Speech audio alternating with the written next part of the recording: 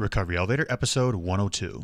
And so I would only drink after work. So I thought, like, if I just drink at night, then I'm a normal drinker. Or if I just drink on the weekends, I'm a normal drinker.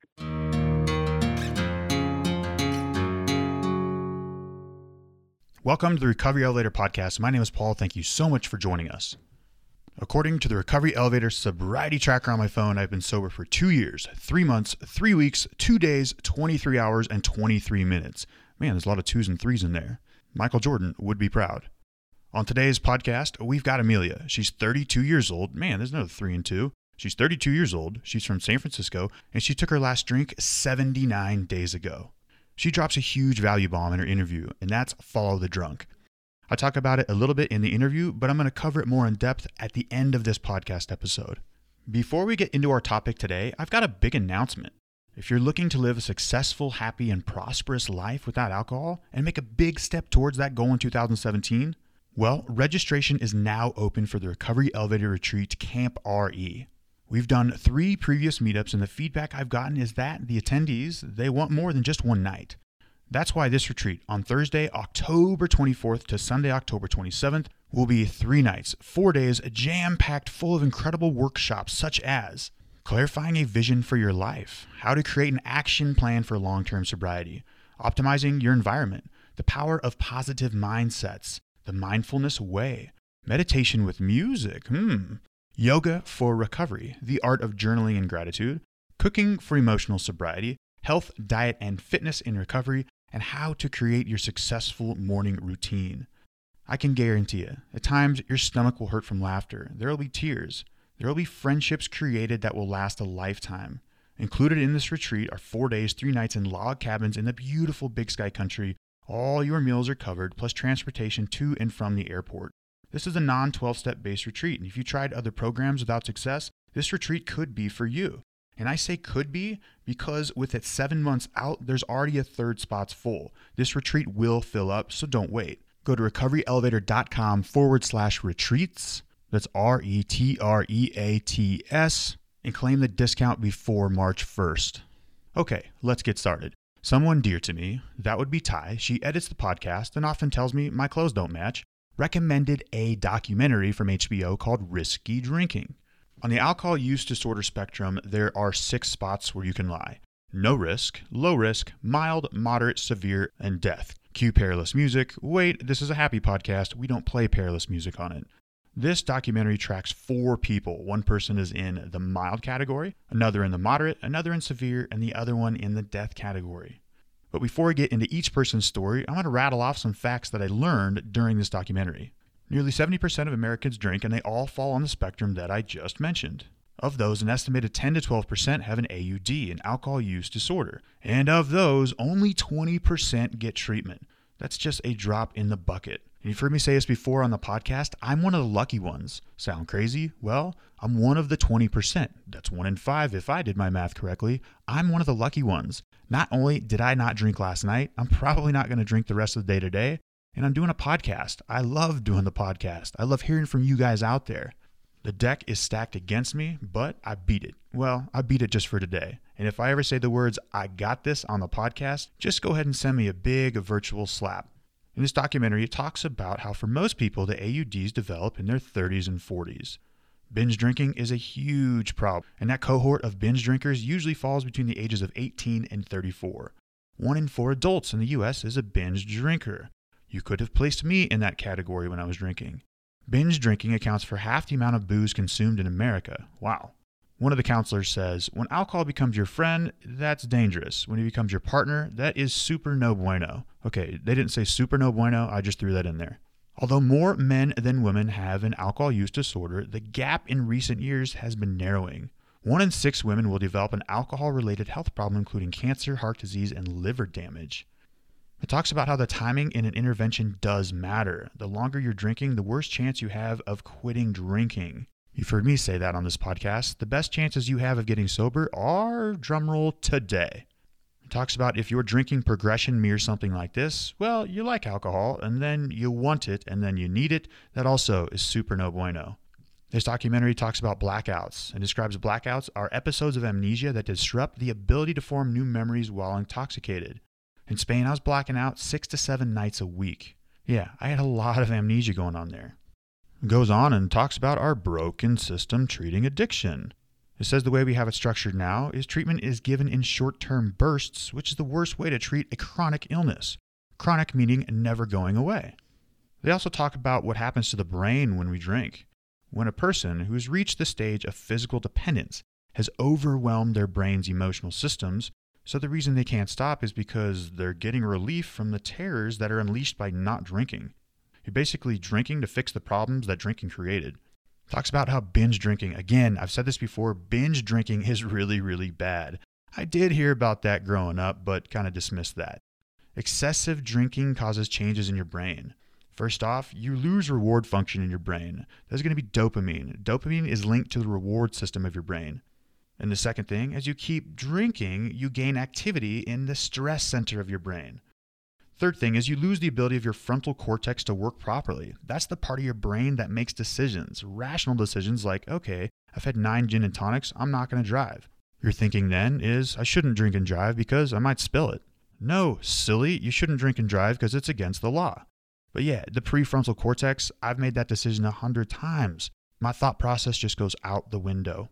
So here's the good news. You can fix the problems that drinking caused, but get ready for it, drum roll.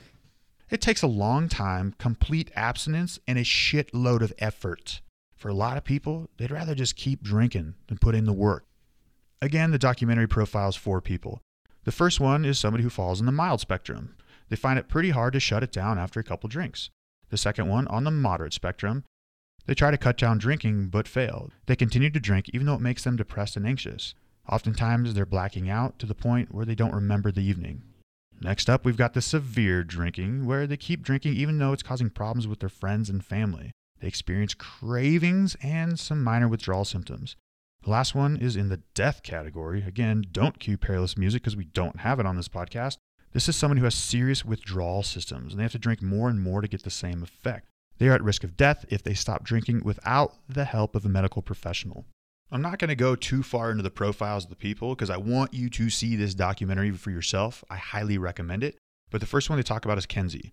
She's probably in her mid-20s, a young professional, and is in that phase of her drinking life where, well, the party still goes on after college. I know that perfectly. I went through it, and I was able to relate to Kenzie a lot. In my unexpert opinion, but after having doing the podcast for a quick minute, Kenzie, she's not ready to quit drinking anytime soon and probably has some rough times ahead. Next up, we got Mike. He's going to fall on the moderate part of the spectrum. And Mike, well, he's got a beer gut and moved to the Virgin Islands to start a business, used to be a radio announcer, and he's got his 15-year-old kid visiting him from spring break. Now, if you're a 15-year-old kid and you get to go visit your dad in the Virgin Islands for spring break, hell freaking yeah. However, didn't look so fun to me on the TV. They woke up, they went and got a 5th of rum, went back to the bar, he drank most of the day, went to the beach for just a little bit, and then they took naps. Well, Mike took naps while the 15-year-old kid was like, dude, come on. My take on it, unfortunately, Mike, he's not ready to write that Dear John letter, and he's in big-time denial. He says something at the end that says, if I don't stop drinking, I'll lose my wife and kids. In my mind, was like, dude, you already have. And then he said it. He said, if I haven't already. Next up, they profiled a woman named Noelle who was part of a drinking club, was what it looked like. Maybe like the Orange County Wives Tupperware Drinking Book Club. They had waiters waiting on them, pouring glasses of wine. It was kind of strange and painful to watch, but I bet watching me pick my hideous team during my 2016 fantasy football draft would also be extremely painful to watch. One thing that stood out with this is her friends. One of her friends said, yeah, at times we sit with her on the porch the next day. She's really depressed. But we all just kind of thought this drinking problem would go away. God bless you normal drinkers. God bless you guys, drink one for me. But hey, at the end of this profile, she has big news. She's now going to try a moderation management program. Fantastic. I've learned the hard way that these don't work. I've tried every moderation method in the book. In fact, I ask it every single podcast. There's been about 100 failed answers as well. This doesn't work. However, it's a step in the right direction. It quotes another one of her friends saying, we may or may not stay close friends if she quits drinking. I can tell you right now, this girl won't be your friend if you choose a life of sobriety because, the litmus test, you need alcohol just to stand her company. Hell, I was nearly reaching for the bottle after that segment. Next up is a guy named Neil, and this one is sad. He's a 57-year-old father of 2. At the time of the interview, he had a BAC of 0.43, which is borderline death. Don't cue perilous music again. Neil, unlike the others, admitted he had a problem. This guy Neil was drinking beer in his parking lot on a break during his grocery shift. Neil's gone to 12 treatment and detox centers in the last 4 years. Neil, unfortunately, is close to death. In this documentary, Neil goes to rehab. He gets 30 days of sobriety under his belt. You can see in his face he looks so much better. And you think, I'm watching TV. It's going to be a happy ending. Wait for it? Well, you're just going to have to see the documentary. Now, let's hear from our interviewee, Amelia. Amelia, how are you? I'm doing well, Paul. How are you? I'm great. Thanks for asking. Amelia, let's get right into it. When was your last drink?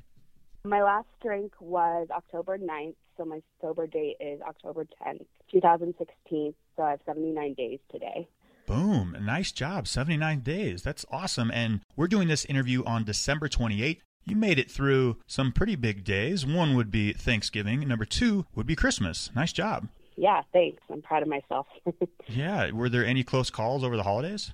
Thanksgiving, not so much. Christmas was a little bit more difficult. I found myself a lot more irritable.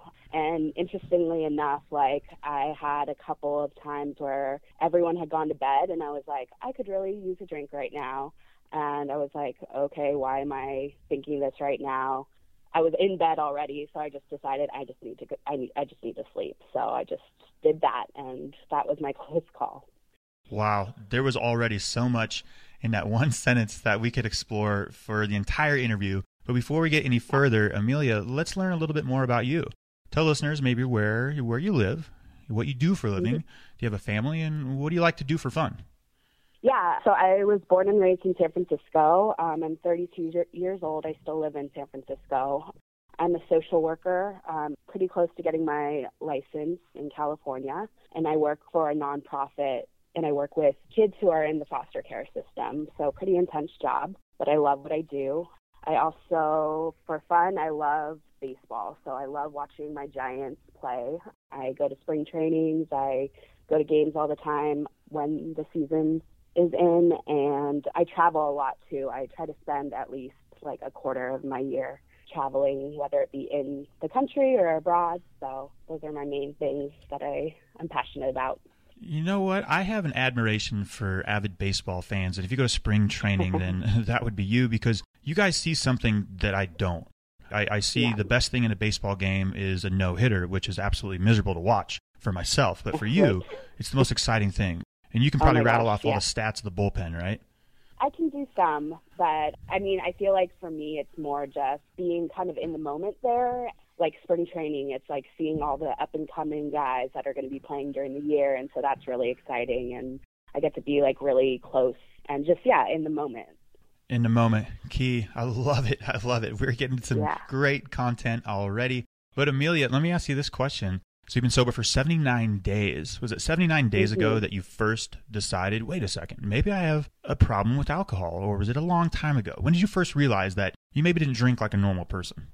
Yeah, it wasn't 79 days ago when I thought that. It was way long ago, probably at least 10 years ago, when I was like, I think I might have a problem, but I kind of always justified it in my mind. So 79 days ago was kind of when I was like, you know what, I'm just sick and tired of basically being sick and tired, waking up every day, just feeling like crap, not necessarily always with a hangover, but just like my body being tired, and just trying to say to myself, today it's going to be different. Like, I'm going to drink differently, or I'm not going to drink at all. And I had made those resolutions in the past and never had stuck to them. So 79 days ago, I did stick to it. Amelia, you and I kind of follow the same path. Right around age 22, I took a look left, look right, and I was like, wait a second, I might not drink like a normal drinker. And it was about 9.5 years later, I took my last drink. And I justified it for a long time. And tell me ways that you maybe justified it, or maybe put rules into place. Like, look, I'm only drinking when the Giants are on a winning streak. Well, I would justify that I had a really hard job and I deserved a drink after work. So that's how I kind of coped with the stress of my work. And so I would only drink after work. So I thought, if I just drink at night, then I'm a normal drinker. Or if I just drink on the weekends, I'm a normal drinker. And I never really tried to regulate my drinking, but I think that's only because I never had any really severe consequences because of my drinking. And so in my mind, it was still justified for me to continue to drink the way I was. I mean, I would try to drink especially on the weekends, after, like you said, after 5 p.m. or after 4 p.m.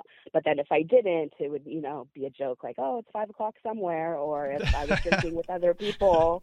You break your rule, and it's amazing how fast we can justify right. A, breaking the rule, and B, drinking more.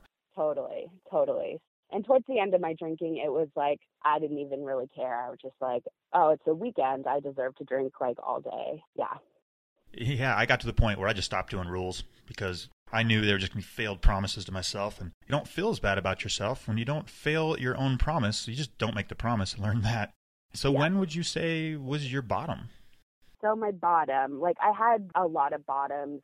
I was in the Peace Corp and basically got kicked out of the Peace Corp because of my drinking, but that wasn't Where were you in the Peace Corp?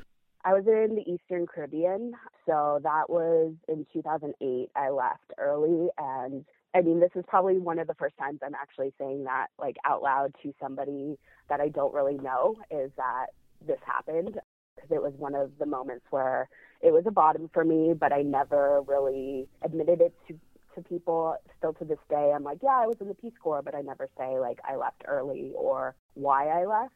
And it was other reasons other than my drinking as well, but drinking definitely contributed. That was a bottom for me. Do you mind me asking what happened in the Peace Corps with alcohol? Yeah, so one specific incident happened where it was Independence Day down there, and we were all just partying all day, drinking all day. I got really blackout drunk and decided I wanted to go home instead of what we decided is going to a friend's house to spend the night. And so I decided to walk 7 miles in the rain home. And this guy that lived kind of near me was I need to make sure you get home okay. So he walked with me, but was really upset with it, the whole incident, and basically reported it. And so I wasn't kicked out then. I was moved to a different island, but was basically told you're not allowed to drink.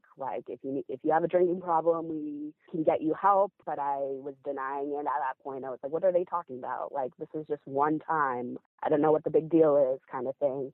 So I continued to drink, and I ended up spending time outside of the community that I lived in. And you're supposed to basically tell them at all times where you are, just for safety reasons. And I didn't, and that ended up me leaving because I already kind of had a strike against me for the incident with drinking. So, Amelia, can you imagine the conversation that the Peace Corps committee had? Hey, what's up on the agenda next, Jim? Well, we've got this girl Amelia. She's got she got really drunk, and they're oh, I got a brilliant idea. Let's just put her on another island. That geographical cure works for everybody. Totally. Yeah. Yeah, and of course in that period I was, lying to not only myself, but when they're asking me how much I usually drink, I'm oh yeah, once in a while I'll have a couple beers, when it was no, every day I was drinking.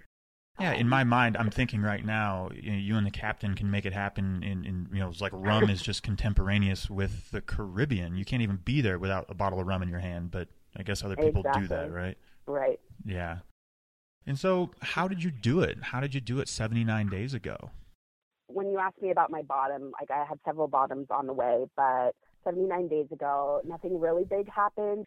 October 9th is my parents' anniversary, so I had a phone call with them where I was completely blackout drunk, and I don't remember the conversation I had with them on their anniversary. And I woke up on October 10th and I was you know what? I just wasted an entire weekend inside on a beautiful San Francisco Indian summer weekend where it was beautiful. It was blue angels were out, and I was just at home drinking by myself. And I was do I really want to be this person anymore? And I just said no. And so I texted a friend who I used to work with, and she had gotten sober maybe 2 years prior. And I texted her and I was hey, I decided I'm going to AA today.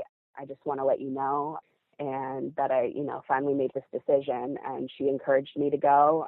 And I went to 2 meetings that day. And I think for me, what was different about this time was the accountability piece that we hear about a lot, that I reached out to somebody and told them and was accountable to that person, that hey, instead of just telling myself, I was telling somebody else. That's huge right there. And listeners, this is when the rubber hits the road, is when you reach out to somebody else. I've been doing this podcast for a while now, and you can't do this alone. I've met people who have gotten sober without any 12-step programs, without any meetings, but the one thing we all have in common is that we can't do this alone. We've all had a lot of help. You texted a friend, and then you said the magical word, which has been paramount for me in my recovery, is accountability. Tell me more about that. Yes, I actually had a conversation with this girl like a year before about like, hey, and I think I might have a problem. What should I do? So she had always been supportive of me. So that's why I chose her to reach out to. And also, I mean, I was accountable not only to myself, but I talked to my mom too a couple days later, and I was like, hey, this is what I'm trying to do. Just so I was like putting it out there, because I thought if I'm just telling myself this, then it's just going to be like it every other time that I tell myself that I'm going to stop drinking or cut back on my drinking. And I need to kind of change my patterns. And this is the one way right now that I know how to do that, is to tell other people what I'm trying to do. Yeah, telling my mom was like major for me because of what she said when I told her, which was, hey, I went to Al-Anon like a year ago because of you. Wow. And she had never told me that. And so that was like super impactful to me, because I had never realized that. I never really realized that how much I impacted my immediate family, even though we had had conversations before about my drinking. But, so you weren't really necessarily flying under the radar. Right, which I totally, which a lot of us do, thought I was blending in just fine. And because I was at home most of the time at the end of my drinking, I figured I wasn't really causing too many waves. But when she said that, I was kind of blown away. I was like, wow, I never realized. And that also shows me another thing. Number one, we keep this secret so close to our vest, and I did this for nearly a decade due to the stigma. For some reason, I also thought when I told my brother, my mom, and dad, I was terrified that they would stop their love for me. But right there, her telling you, I went to Al-Anon, it shows that we were wrong in two ways. Number one, the stigma, they didn't run for the hills. And number two, they're so caring. Like, she went to a meeting for you just to understand it better. Our loved ones are so supportive, and we expect them to read our minds. I actually interviewed my brother on this podcast. Right. We talked about times. I was like, hey, Mark, remember that one time? He's like, no, dude, I don't, because you didn't tell me about this. Yeah, and then that's when I started to get sober, when I started to tell people. I actually want to backtrack just a little bit here. I said, when was your bottom? You said, oh, my God, I had so many, and that's a huge one right there, is every bottom has a trap door. And, again, you can just put down the shovel at any time and stop digging, but that's hard. What was it like when you kept having bottoms over and over and over? Yeah, I never thought they were deep enough, because for me, they weren't. I mean, getting out of the Peace Corp, definitely I would consider, looking back today sober, as a crazy deep bottom.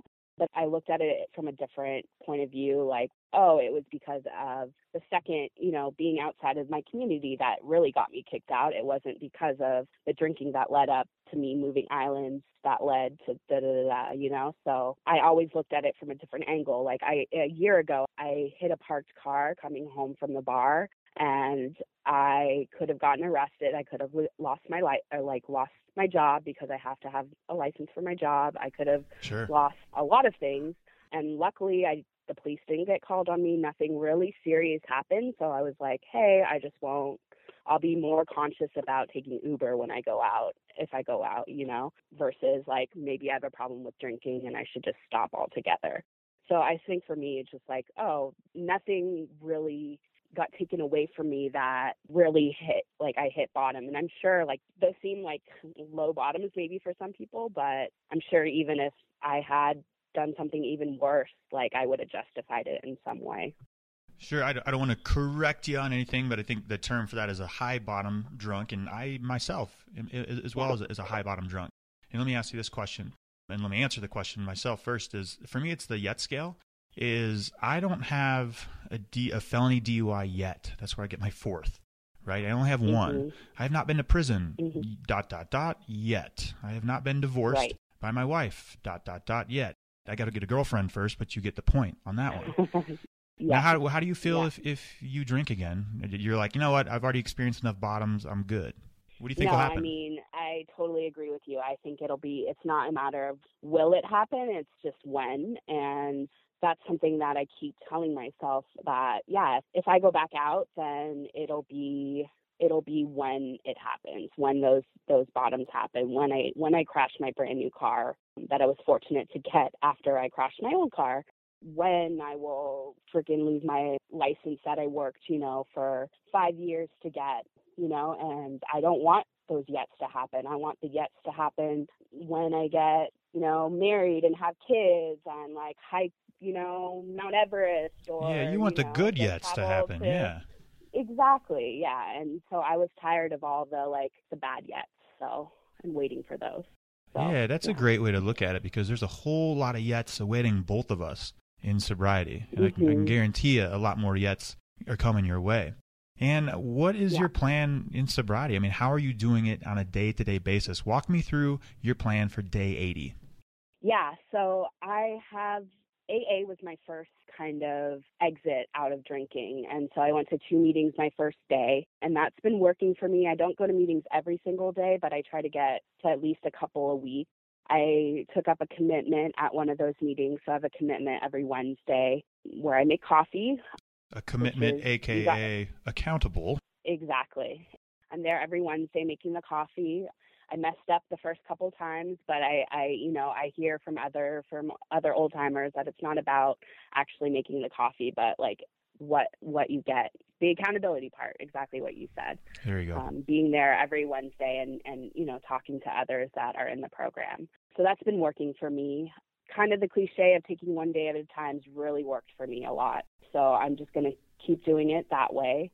Also follow it when I do have cravings, or when I do have, when I want to drink. I tell myself, I follow the drunk. I don't know if people have heard that, but instead of looking at just oh, how good that first drink will taste, I follow it all the way, because I know it's not going to be just that one drink. So I follow it to no, it's not going to be that one drink. I'm going to get drunk. I'm going to probably do something stupid or pass out or whatever.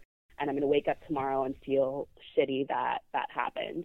I love this technique. What do you call it? You say you follow the drunk?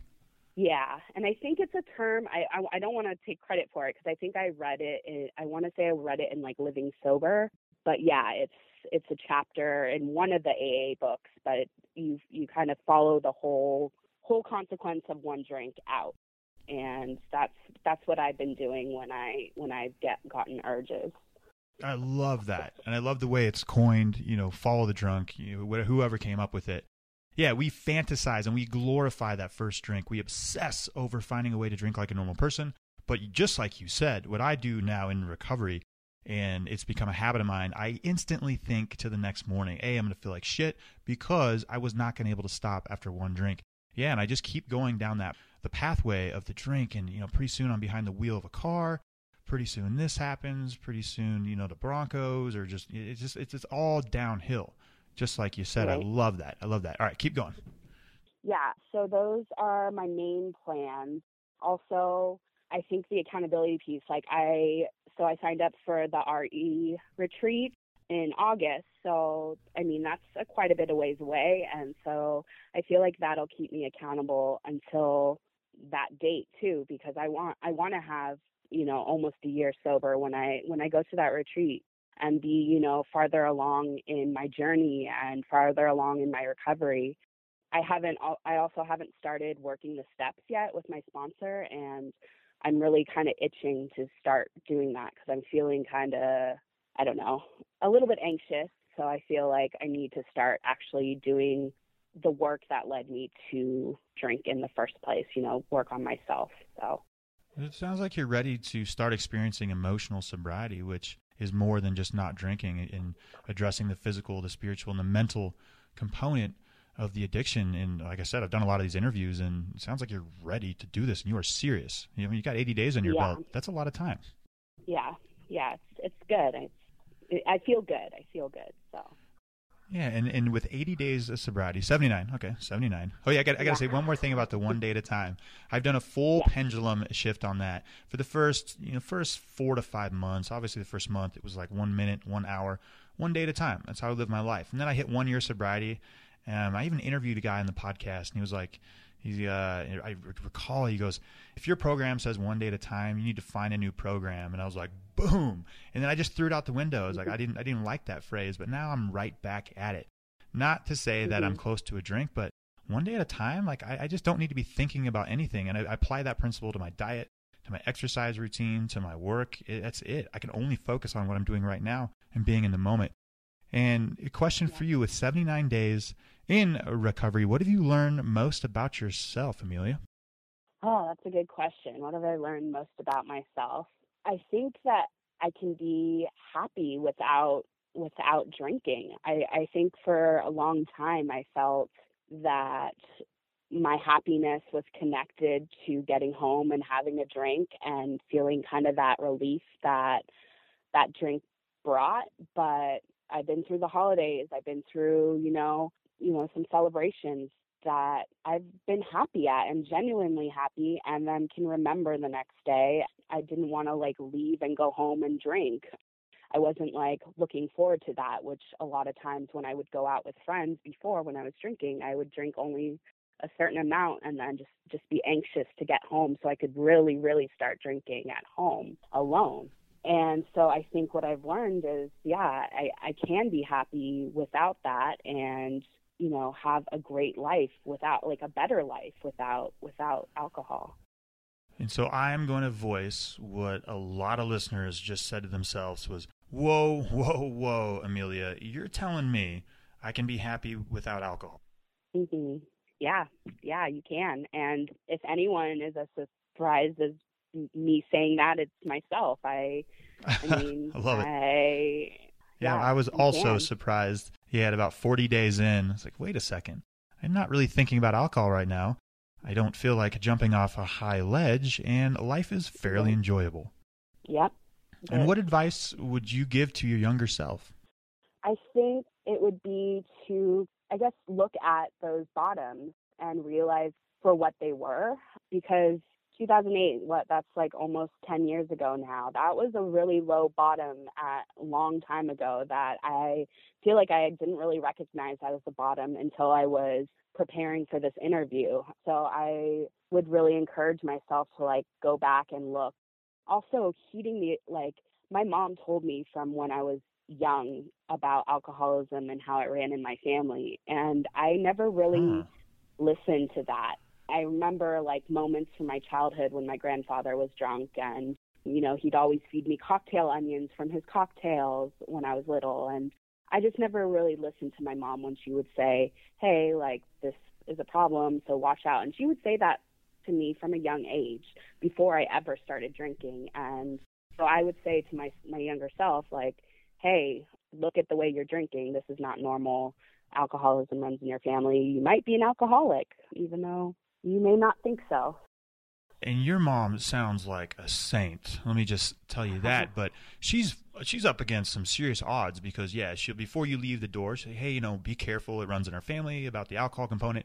And then I think you see it 35 to 40 times a day subliminally, just in magazines and apps, on phones, on TVs and commercials. Yeah, that's what your mom's going up against. She can only say it a couple times a year, a month, a day. But then she's got to go against that. But bless her heart for giving it a go. Most people don't even try that.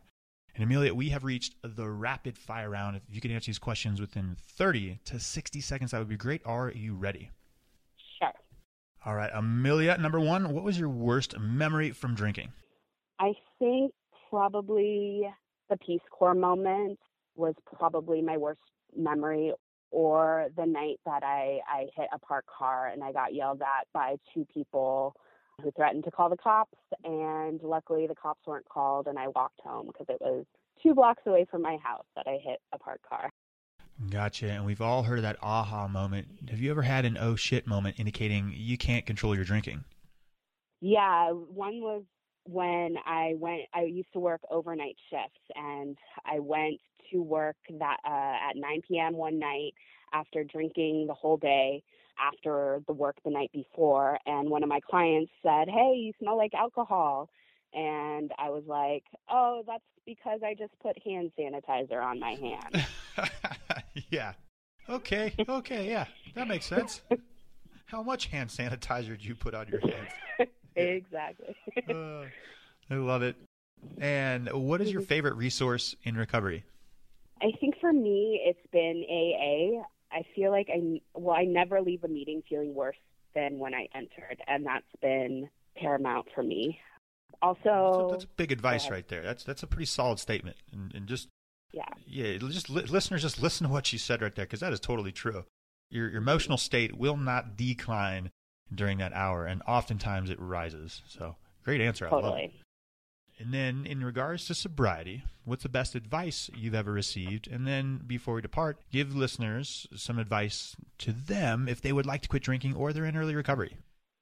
Sure. I think the best advice was what I said before, following the drunk and not just the high of the first drink. And then the serenity prayer has really got to me. So accepting the things I can't change, having the courage to change what I can, and the wisdom to know the difference has meant a lot to me and helped me.